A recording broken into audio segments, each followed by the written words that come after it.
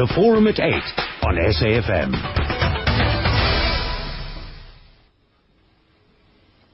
Good morning, and thanks for staying with us today. I'm Darshan Murthy. Appreciate your time on the Forum at 8. Today we're beaming to you live from the Alan Gray Auditorium at the V&A Waterfront in Cape Town. That's because we're on the Forum at 8 today, unpacking the Finance Minister Pravin Gordhan's fifth budget speech. It's a tough global climate. South Africans are battling weak economic growth, interest rate hikes, price increases, and a weakening rand. In our discussion today, we're examining what this year's budget means for you and the country at large. I'd like to know from you, though, what score would you give the minister's budget on this? How did he address your biggest concerns in the 2014 budget speech? You remember yesterday we asked you about your expectations. Many of you wrote in to tell us what you were hoping for the minister to deliver in his budget announcement yesterday. Did he deliver the goods? What score would you give him out of 10, or would you like to give him a letter figure, an A, a B, a symbol? Do tell us on SMS 34701. You can call us on the show as well, 0891 104 208. Tweet or Facebook the show, AMLive on SAfm. Email right now, amlive@safm.co.za. And following in his own words from the mini-budget speech last year, can the vulnerable and disadvantaged say that this is a budget that works for me? That's the question I'm putting to you this morning. On the panel, I'm joined by the Minister of Finance, Pravin Gordhan. Good morning, Minister. Looking forward to our discussion with you today. Good morning. I'm sure you're looking forward to hearing from our listeners as well. Absolutely. And we're inviting you to do write in those SMSs, questions, Facebook comments, and give us a call today. On the panel as well, Professor Brian Cantor is the Chief Economist and Investment Strategist with Investment. Prof, good morning. Investing. Morning. Good to be here. Thank you. And you have a very special relationship with where we're broadcasting from, the V&A Waterfront, our broadcast venue. Yes. Well, thanks for mentioning that. But I wasn't responsible for this building. I exited as chairman of the Waterfront Company in 2001. So... Well, it's very pleasing to see these developments, yes. Well, the founding chairman of the V&A Waterfront Limited, leading the redevelopment of the Cape Town waterfront between 1988 and 2001. Asif Mohammed also joining me on the panel, the Director and Chief Investment Officer of Aon Investment Management, a company that you founded back in 2005, Asif. That's right, yes. But I'm also here in my capacity as representing the Black Business Council and APSIP, Association of Black Securities Investment Professionals. I also want to mention that you also sit as on a charity. It's called the SA National Zakat Fund, which spends over 80 million rand a year on uplifting the poor. Is that right? That's right. It's a faith-based charity, and it's a national charity, and one of the key focuses is also on education, and I champion the education bit of it, bursaries for the disadvantaged and the needy. And I'm sure you want to touch on what the Minister mentioned in terms of Islamic banking yesterday, new groundbreaking work there made by the SA government. Yes, that's right. Yeah. I'm also joined on the panel by Ramiz Flowers, an unemployed economics graduate. Ramiz, thank you so much for joining us this morning. Good morning. Thank you so much for having me. Ramiz, I'm very interested in hearing what your take is on this, because unemployed South Africans, 24.1% of us out there unemployed today. You're an economics postgraduate, so your take on this budget would be very crucial today. Many other South Africans, I'm sure, would love to hear from you. I hope my input would actually do some justice. So looking forward to that. So give us a call, 0891 104 208. I'd like to start with you, Prof, if I may. What tone did you think the Minister set yesterday during the budget speech? I think it was a confident tone, trying to impress upon the world, as well as South Africans, that the South African economy is in good shape, reasonable shape, which it is, and that fiscal policy is appropriately conservative and realistic, and we're being properly managed. Asif, would you agree to that? This good news story that the Minister and both the President reiterated during the State of the Nation address? Yes, I would agree with it, considering it's a stable budget, it's a balanced budget, but also more importantly, it's a budget that's, after about 4 or 5 years after the worst global financial crisis we've had, we've managed to come through that. It's been a difficult period, and South Africa has done really well globally relative to a lot of other countries. Obviously, it can do more, and it's potential for doing more. And I think business, together with the Labour and government, can work on it going forward. Ramiz, I'd like to get your input on this. Minister, I do want to engage with you. I know sometimes protocol would dictate that we start the show with you, but I wanted to find out the reaction because you had your chance yesterday. I want to get you to respond to what these gentlemen have to say. Ramiz Flowers, an unemployed economics graduate. You've got a postgraduate degree in economics, is that right? Yes. And still finding it hard in this economy to get a job. Did anything that the minister say yesterday offer you a glimmer of hope? I think that one of the reasons why I haven't been struggling is because of experience, because I have very little experience, and that's where the youth wage subsidy would obviously do a lot. But it's not only because it's more has to do with the structural challenges of the economy. It's not just about providing incentives for everyone. You have to have a strong base so you can build a domestic productive capacity. Minister, there's been wide-ranging reaction, not just from the panelists here. The Democratic Alliance, for example, yesterday said you were not brave enough. You didn't push hard enough. You made too many concessions in this budget. How would you respond to them and others? Coke, for example, also said you weren't brave enough in this budget. Well, we're heading for elections, and electioneering has started. So let's first look at the descriptive words that my colleagues on the panel have used. That it's stable, it's properly managed, it's confident, that we're in reasonable shape, and that the fiscus is handled in a realistic way.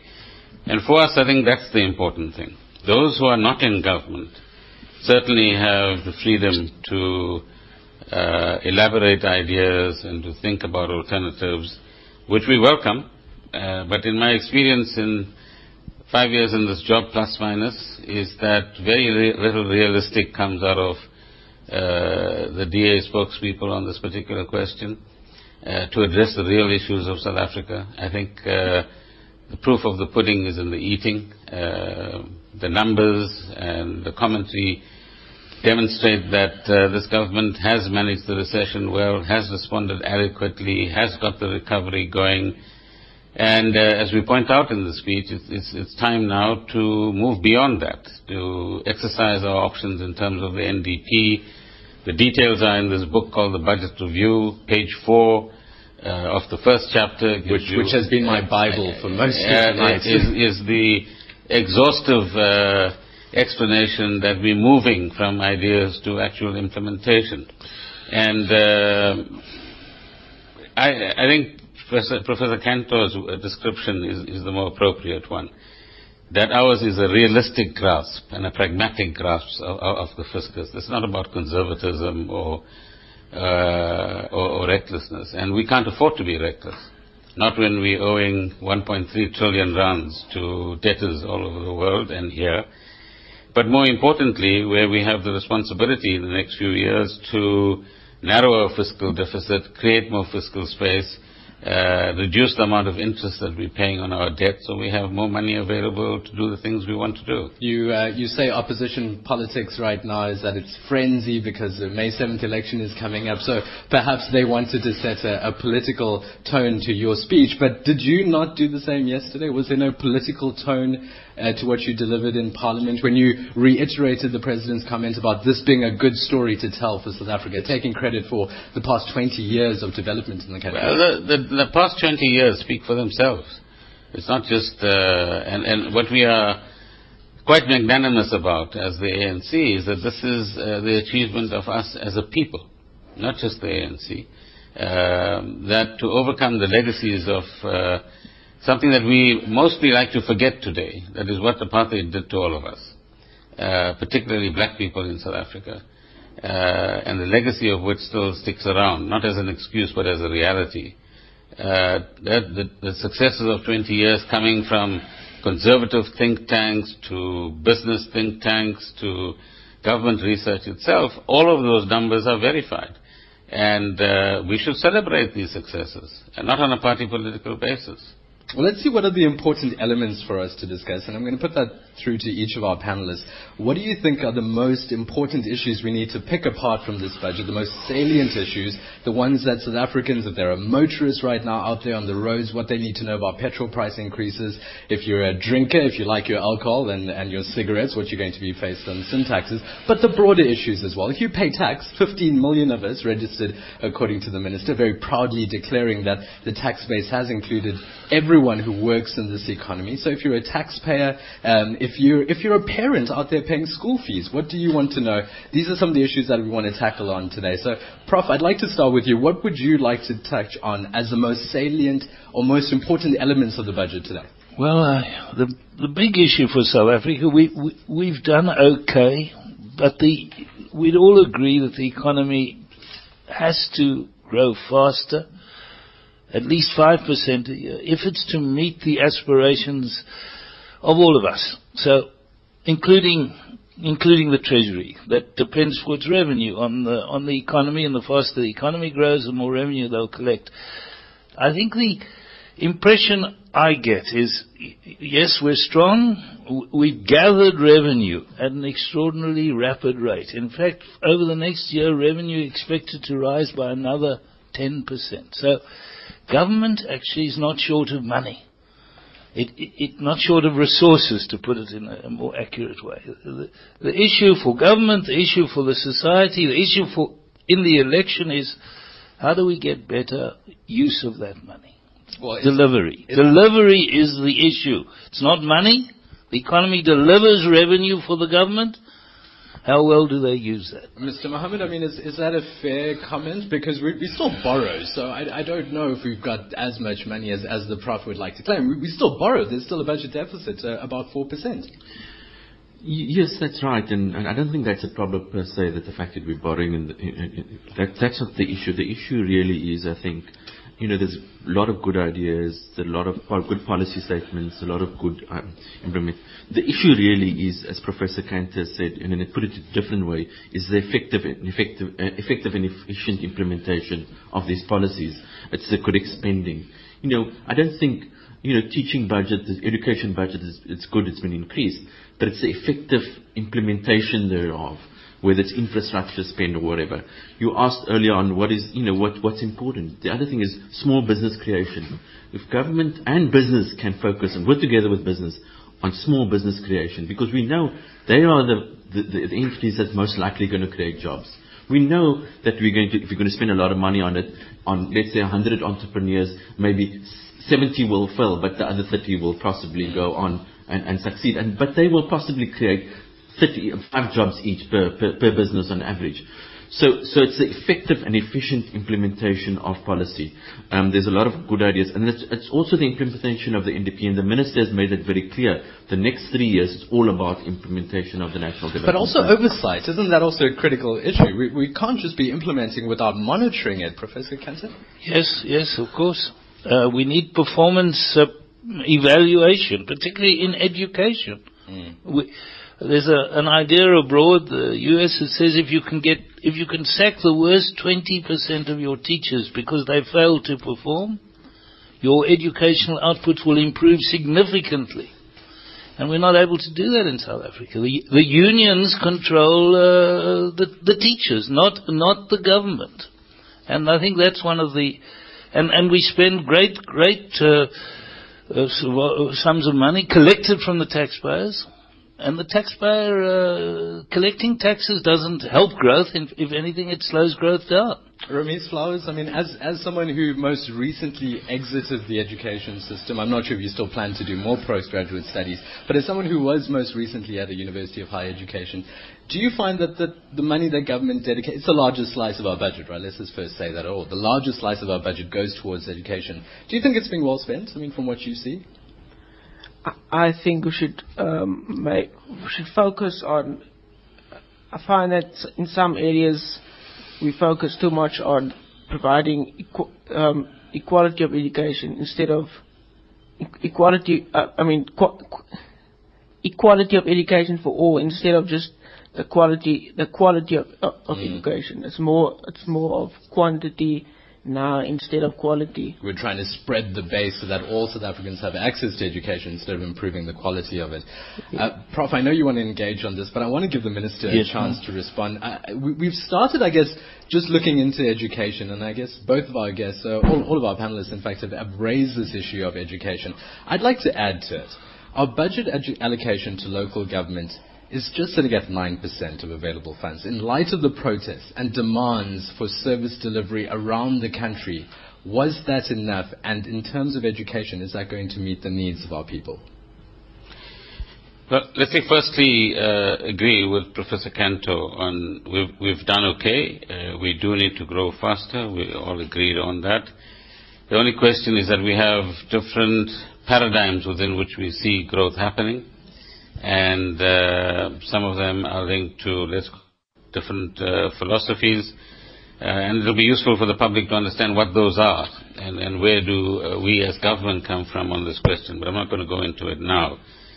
Secondly, it's also correct to say that collecting revenue is fine, and in fact, if you look at the speech yesterday and the budget review, you'll find the following. We do say that we need to improve the quality of public services and cut waste. It's in the speech, it's written, go onto the website. My neighbor can actually see it on the piece of paper in front of me. But papers don't carry any weight. No. Hold on a minute.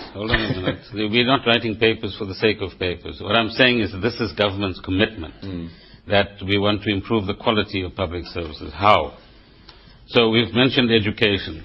What we are undertaking at the moment is what we call expenditure reviews in about 3 areas. Education is one of them. Expenditure reviews are done over 3 to 6 months or more.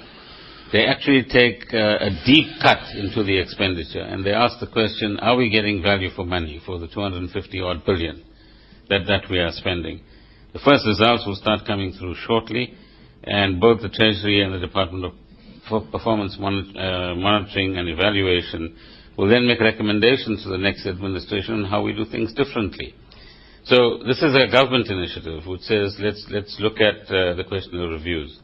On the question of wastage, I think we spelled out yesterday the forensic reviews that we are doing as well. We gave examples of the private sector from which we lease property for government offices, abusing government. And you gave quite a stern rebuke to those private property owners out there. Let's remember that. We also said that we want to start taking a very different approach to the big cost items in our expenditure. So whether it's new locomotives or new coaches or new aircraft or new medical equipment, scanners, for example. At the moment, we don't necessarily get best value for money. And so we're going to set up better systems, better benchmarks, and independent oversight, including civil society, so that we have better accountability for the public money that we actually spend. And I think that it's very important to keep raising the question of quality and value for money. But at a certain stage in South Africa, it was important to give people access. So giving access was an important phase in the development. Our next phase now is to start focusing, as many of you correctly point out, on quality. Because if you have few people accessing, for example, health services or education, and then focus on quality for the few, then you have the many that are excluded out of the system. So I think our success over the last 20 years has been on the access front, and there's no doubt. So if you hear my colleague, Minister Motsoaledi, in relation to plans for the National Health Insurance Scheme, what's the first priority? The first priority is improvement in public health care delivery, the quality of that health care. You can't have a new NHI without the quality of health care for ordinary South Africans being upgraded on the one hand, and the second pillar of his plan is to reduce the costs of private health care in South Africa, where in his view and the view of many other studies, those are exorbitant charges that all of us pay that can afford to pay those costs. Mr. Mohammed, your brow looks heavy. Is that because you're just thinking, how are we going to implement this again? Is there enough in it so that we turn paper into concrete? I think there's enough in it. We've got 20 years of experience, and government has... I think there's enough in it, and government has been, as the ministers clearly said, putting in benchmarks, putting in oversight there. And that has been happening, and you've seen a steady improvement. Anecdotally, I've seen already from grade 1 to grade 3, teachers are telling me that things are changing there for the better. And it's a journey. It's not going to happen overnight. But coming back again to the whole business of small business creation, the minister has in his budget speech given direct incentives for small businesses, and he has done that over a number of years. So to business now to come forward and to actually create small businesses, to encourage, the use of small businesses, it's a very important job creator going forward. The important thing is that government should set a target, let's say 1 million small businesses in 5 years' time, and benchmarks along the way every year. And someone must be accountable, or minister must be accountable for that. And I think it's a big opportunity, and we've got the resources and the wherewithal to be able to do that with everybody working together. Well, we'll return to our panelists. It's 8:30, so we will get back to our panelists right after this. Do write in, and your SMSs can be sent to this number, 34701. Tweet or Facebook us right now. We are tweeting pictures from this venue as well. AMLive on SAfm. You can see our panel of guests if you do follow us on Twitter. We're reaching well over 10,000 people right now, so help us get to our next landmark on Twitter. We're trying to reach up to 100,000 of you out there. So let's try and push through on Twitter if you'd like to join us. AMLive on SAfm. Remember, give us a call. We'll take more of your calls right after this. Haven't actually had a chance to engage with you, so we do want to do that. 0891 10428. You can call in right after your news headlines now with Vibhashini Chetty. And coming up after the show, Rowena Bird on Morning Talk. What's on the show today, Rowena? Good morning, Darshan. Thank you very much. Coming up on Morning Talk this morning, in the first hour, we're going to find out more about gender-based violence in South Africa. 20 years into our democracy, has the scourge increased or has it decreased? We'll get more facts. We'll get the trends and statistics when we speak to Lisa Vetten, who has, over the years, worked tirelessly for this issue to constantly be on the national agenda. And obviously, we'll be taking comments, questions, calls and SMSs on that. We're going to get some analysis as well on Finance Minister Pravin Gordhan's budget speech in a comprehensive or maybe comprehensible way that you and I and the man and woman on the street can understand. How does it affect my purse? Do I have more money in my purse or not? We'll talk about that just after the news at 10. And after that, we'll talk about the Nedbank and Old Mutual budget speech competition. It's in its 43rd year. We'll find out how it has progressed over the years and if it has in any way assimilated different objectives from when it was first launched in 1972. We'll also get to talk to two of the winners of this competition. And then finally, we'll talk about youth unemployment and what emerged from Pravin Gordhan's speech yesterday. That's Morning Talk for today. Very budgety. Thank you, Darshan. The Forum at 8 on SAfm. Just going on to 25 minutes to 9. Welcome back to the Forum at 8. We're broadcasting live from the V&A waterfront here at the Alan Gray Auditorium. A beautiful green building. We need to talk about green issues as well. The Minister of Finance yesterday talking about the carbon tax, delaying that carbon tax to 2019. Why did he decide to do so? We'll find out from him this morning.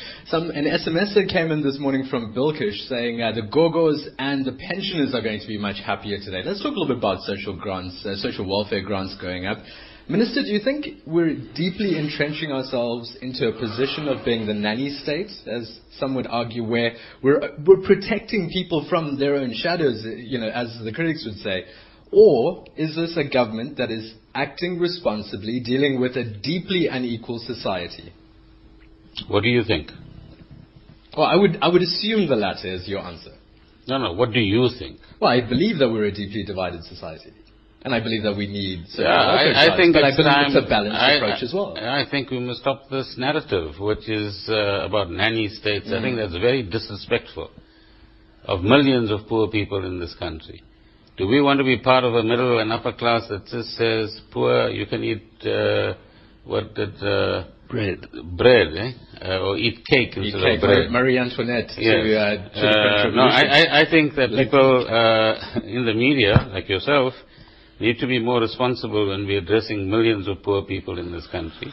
As far as we are concerned in government, we have a responsibility to make sure that whether you are aged, whether you're looking after foster children, or children under the age of 18, when you have very few opportunities to develop yourself, and inadequate support in terms of income, that the state has a responsibility to look after them.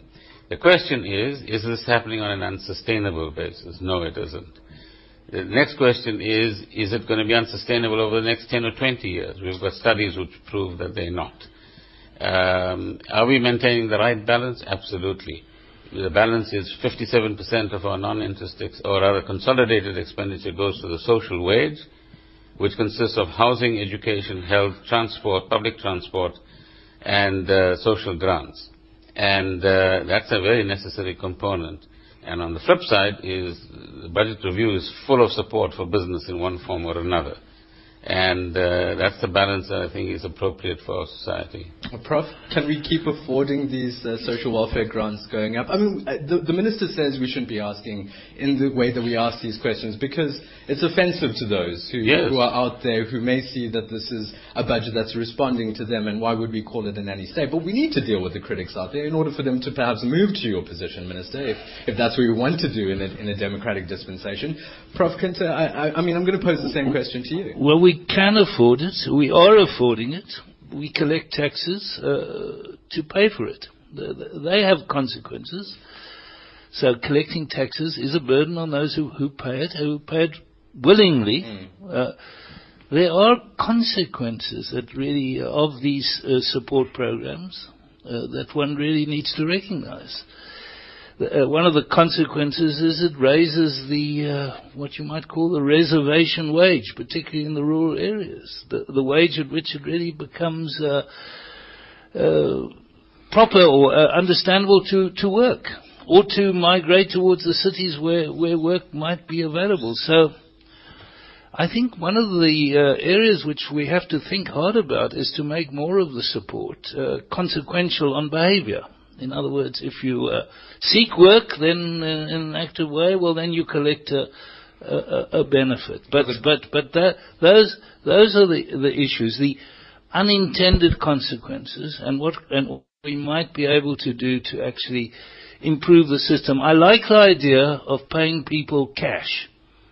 It helps them directly. It's an inexpensive way of helping the poor. When you give them benefits in kind, you're relying on a whole delivery system that may well prove very expensive and very difficult to implement. So yes, I agree, but I add those points. The increase was about 5%, I think, incidentally. These benefits, as we see them, are inflation linked. Yeah. Minister, I saw you nodding along when Prof was saying we need to link the social welfare grant system to behavior. What do you think that means? Well, in the first instance, I want to agree with the Prof that we can afford it. We are collecting taxes, but we also need to nurture, as part of that democratic society that you talk of, a society that cares, a society that shares, and where, given where we come from, a society that agrees we need to redistribute. That's what a tax system is there for. Secondly, yes, there are some undesirable consequences, and we need to constantly innovate in that area, so that once we spot the undesirable consequences, we find an appropriate way of dealing with them, including some of the behavioral changes that the Prof is talking about. In some countries, there are conditionalities. You get a grant, but your child must be vaccinated. You get a grant, your child must be at school. And South Africans need to consider whether that's the appropriate next step for ourselves as well. But let's cover this area. There was a local government question that you raised earlier on that we must get back to. Yes, I do want to get back to that question. We've got callers holding on the line as well, so I want to get to them. Perhaps they'll raise this issue that I raised earlier on about service delivery protests and how much of the money actually goes to where the service delivery protests occur against the municipality. As if I know you also want to engage on this issue. I'll give you a chance. Let's get to the lines, though. We do want our listeners to engage on this topic. This is the reason why we're here, is to hear from you. Mokosi calls in from Kelvin in Johannesburg. Mokosi, good morning. Darshan and the Minister, good morning. Good morning. Good morning. Minister. And to the rest of the panel, I'm sure you mean Mokhosi. Hello. And to the rest of the panel. African countries are growing at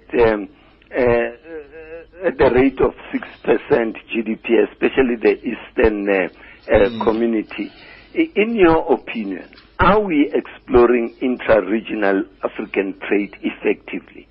Secondly, why are we exporting so much of our natural resources to places like Europe and Asia instead of producing finished goods ourselves, like coal and platinum? For instance, you see coal, for instance. Why is Sasol not creating more plants in the country to supply this country with energy? Instead, we see Sasol going to America to help them with their energy problem. Platinum as well. Let's leave it there with you, Mokhosi. Okay. Thank you very much for that call. We're going to have to ask you to be as brief as you can, and not too many questions. Perhaps if you have one burning issue that you want to raise with us, do so today. Stephen in Port Elizabeth, and then we'll take Kaya and Hofmeyer after that. Stephen, good morning. I'm not Stephen, I'm Gift. Hi, Gift. Go ahead. Yes. Look, Minister, I think I'm of the view that social reforms and the radical changes of which you spoke about yesterday are unlikely to happen boldly without more coherence in government policy. Because to me, as you know, we have 4 economic ministries with objectives and views that are not necessarily at one and as many as 4 economic policy documents. You talk about your NDP, your new growth path, your industrial policy plan action, your infrastructure plan. To me, because they are not necessarily aligned either. But lastly, Minister, I know for a fact that you had an intervention as the treasurer in the Nelson Mandela Bay municipality, because I'm a resident there, I also work there. I want to find out from you whether that intervention is working, because one of the issues that you raised was the fact that there must be good governance. Qualified people must be appointed, in particular, senior positions like your chief financial officer, whether that process is effective, and also whether reports that are getting are positive enough to ensure that that intervention is working in the Nelson Mandela Bay. Gift. Thanks for that call there. Gift in Port Elizabeth. Kaya in Hofmeyer, perhaps you'll heed my warning. As brief as you can, Kaya. Good morning. Good morning, Jashin. Thanks for taking my call. Greetings to all the panelists, including the minister. Jashin, I want to make one quick one. The first is that one that you said about the critics that are saying this government is looking more to people who in the main state of nourishment. I don't think that is entirely true. As the minister has dismissed that totally, I agree fully with the minister to say we need to take care of the elderly in this country because they were marginalized before. I don't want to go back to history in terms of those that were few that were benefiting. But what I want to commend the minister about is the balanced budget, is the fact that the minister has taken tune of what the president was saying, the innovation in terms of supporting those that are creating jobs for young people, because some people are desperate looking for jobs, and the minister yesterday brought back their confidence in committing this government financially towards that program. Thank you very much. Thanks very much for that call there, Kaya. Let's deal with Mokhosi's question first. Emerging market peers, Minister, just looking at Turkey, 8% growth, Nigeria, 7% growth. We're nowhere in the league of our emerging market peers.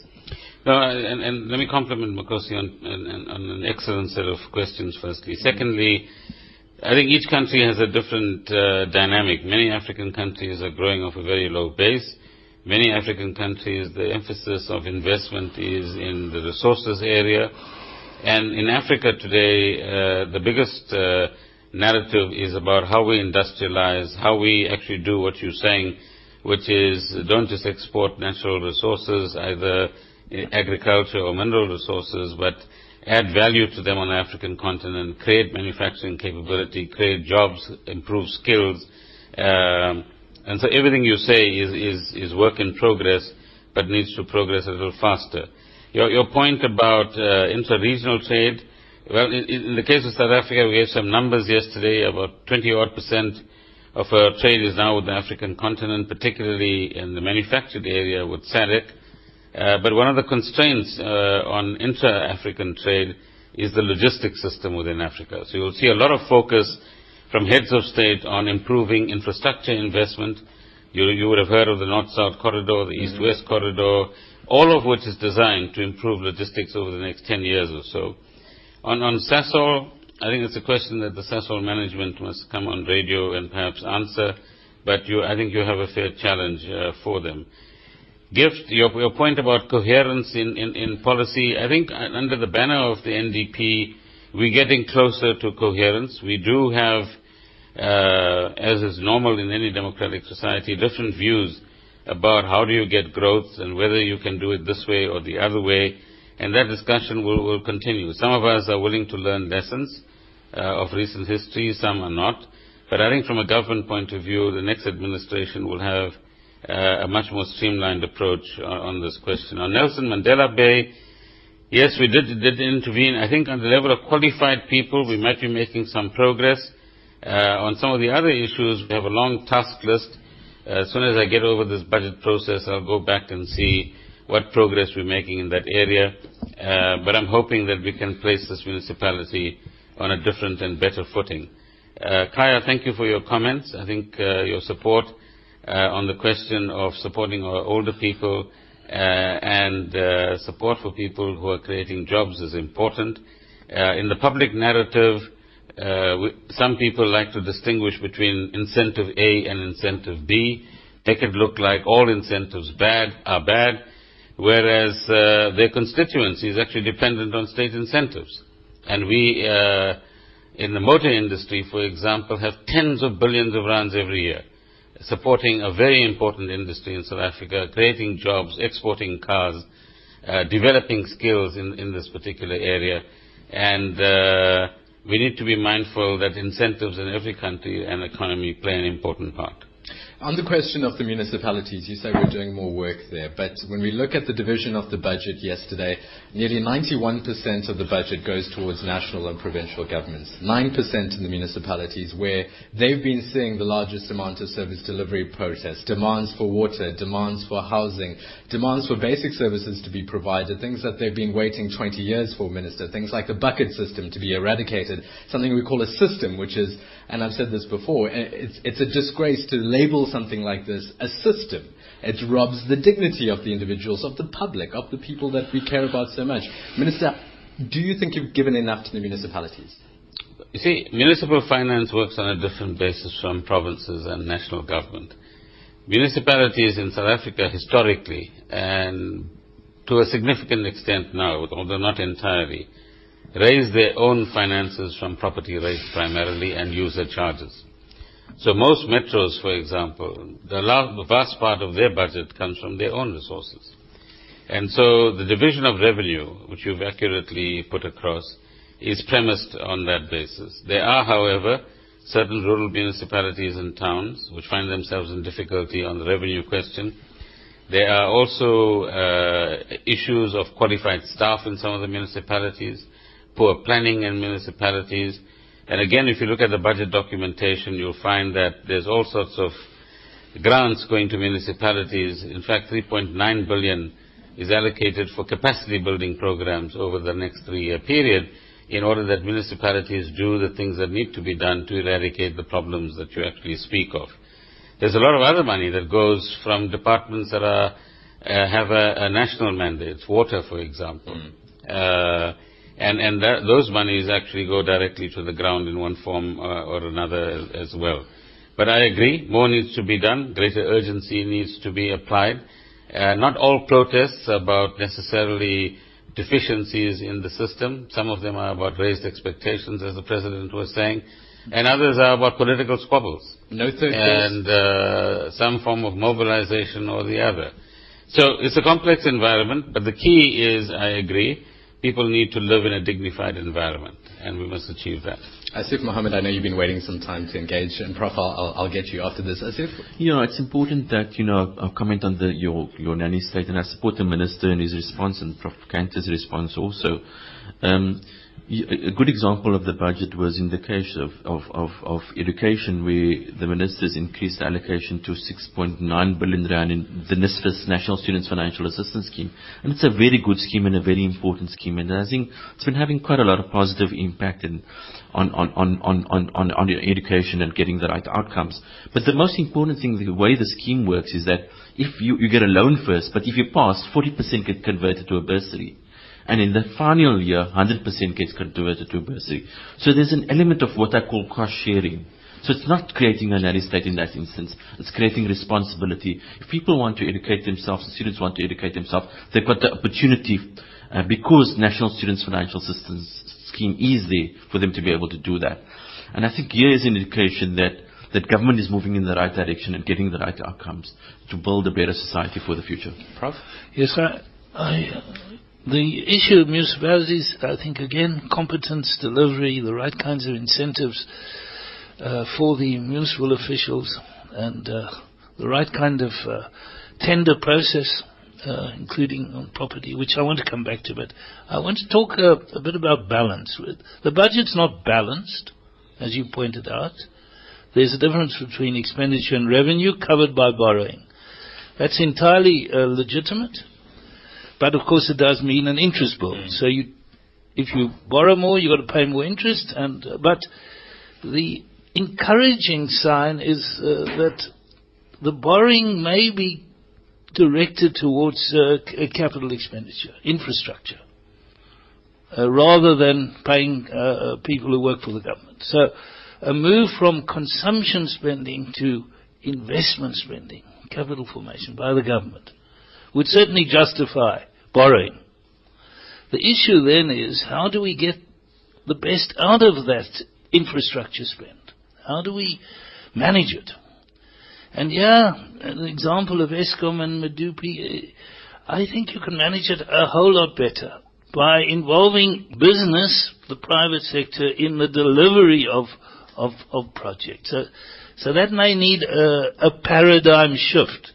The efficient way to deliver infrastructure is to involve private sector as providers, and the government as, in part, a funder or a guarantee of finance. An example of how it's worked well is with these new energy schemes, renewable energy. That's a private-public partnership. So I think we need a whole lot more of that. We certainly do need the infrastructure to make the economy more efficient. And on that, maybe a little bit of a brickbat for the minister. If you look at our budgets, and I'm looking at our real public sector investment spending, figure 1.1, there was good growth between 2005-06 and 2008-09. The current spend is now higher than it was in 2008-09. What will we spend the money on? More on consumption. So that's the challenge. The challenge is to get more of the budget into income-producing assets. And how do we do that? How do we get good delivery? Private-public partnerships. The last few minutes, I want to just wrap up with my guest, but also just challenge you on what you think South Africans should be doing with the budget right now. Following the minister's speech yesterday, what should we be doing? What action should we be taking? What should we be noticing? And you talked about consumption, Prof. I want to talk about saving, because the minister mentioned that yesterday. A key for us, he says, is that if you won't save, we'll force you to save. We'll save for you. Well, that's the nanny state, isn't it? Force you to save. Well, maybe it's good for you, but the government's telling you we'll force you to save. Well, we do need more savings. There's no doubt about that. Asif Mohammed, your take on this? Yeah, I think we do need more savings, and it's important that we do that. And the retirement fund reform that government has proposed, especially with its last paper, to reduce costs and to make it a lot easier for people to save, I think will make South Africa probably one of the best in retirement fund savings if we implement it efficiently and effectively, and we do it as soon as possible and treat it with the urgency that it deserves. But overall, I think it's a very good budget, and I like what the minister's done, and it's a basis to build on the NDP and to execute on the NDP going forward. Minister, how far are those discussions with the industry to help us save? Well, there's more work to do. I think we have agreements in principle, and the word force mustn't be misconstrued. There are countries like Singapore, for example, when I last heard, and there are many others, would say X percentage of your salary goes into a fund. That fund is for your retirement. And if you don't want a so-called nanny state, then we need to encourage retirement savings so that when you retire, you have your own money available. So what we're talking about is certainly what we call mandation or mandatory savings, which the industry is also looking forward to, so that they will make more money out of this as well at the end of the day. But the key here is the question of charges and the development of a culture of saving. To go back to the Prof quickly, we are, as he correctly points out, and not quite a brickbat, beginning to move to a position where current expenditure is moving to a point where there's less consumption involved. In fact, there's a net movement towards capital expenditure. That's the first point. The second point, he says, get the private sector involved. It is the private sector that's implementing Medupi. It's private sector firms, Alstom, etc., who are responsible for hiring welders, for making sure that the welding should be done properly, that didn't quite do it properly. So it's Eskom that designs the specs, but it's the private sector companies that actually deliver. Some get it right and do very well. Others get most right, and sometimes some of these things go wrong. But we fully agree that we need to move generally as a society away from consumption to saving, and in government from consumption to capital expenditure. Rami's Flowers, your final word on the topic today? Just an issue on the savings. I think what's more important about savings is also the access to credit in the markets. I think people can access to credit too easily, and especially low-income communities. And it's not only just the culture, but also these private firms. It shouldn't only be about profit for them. It should also be about not so profit-taking and economic growth, but also inclusivity. Rami's Flowers, thanks for joining us. Thank you. And Unemployed Economics graduate, Professor Kantur from Investec, Asif Mohammed from Aon Investment, Minister of Finance. Thank you so much for joining us today.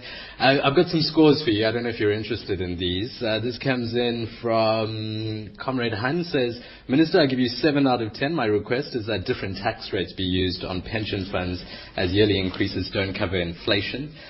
This comes in unsigned. Thumbs down for you, Minister, for the 20-cent increase on the petrol tax. How can that be justified on top of the already hefty petrol price and the e-tolls?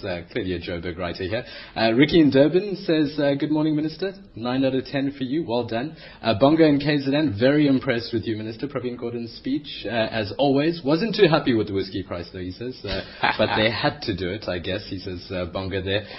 Generally good marks for you. Don in Cape Town gives you an A. He says, very good.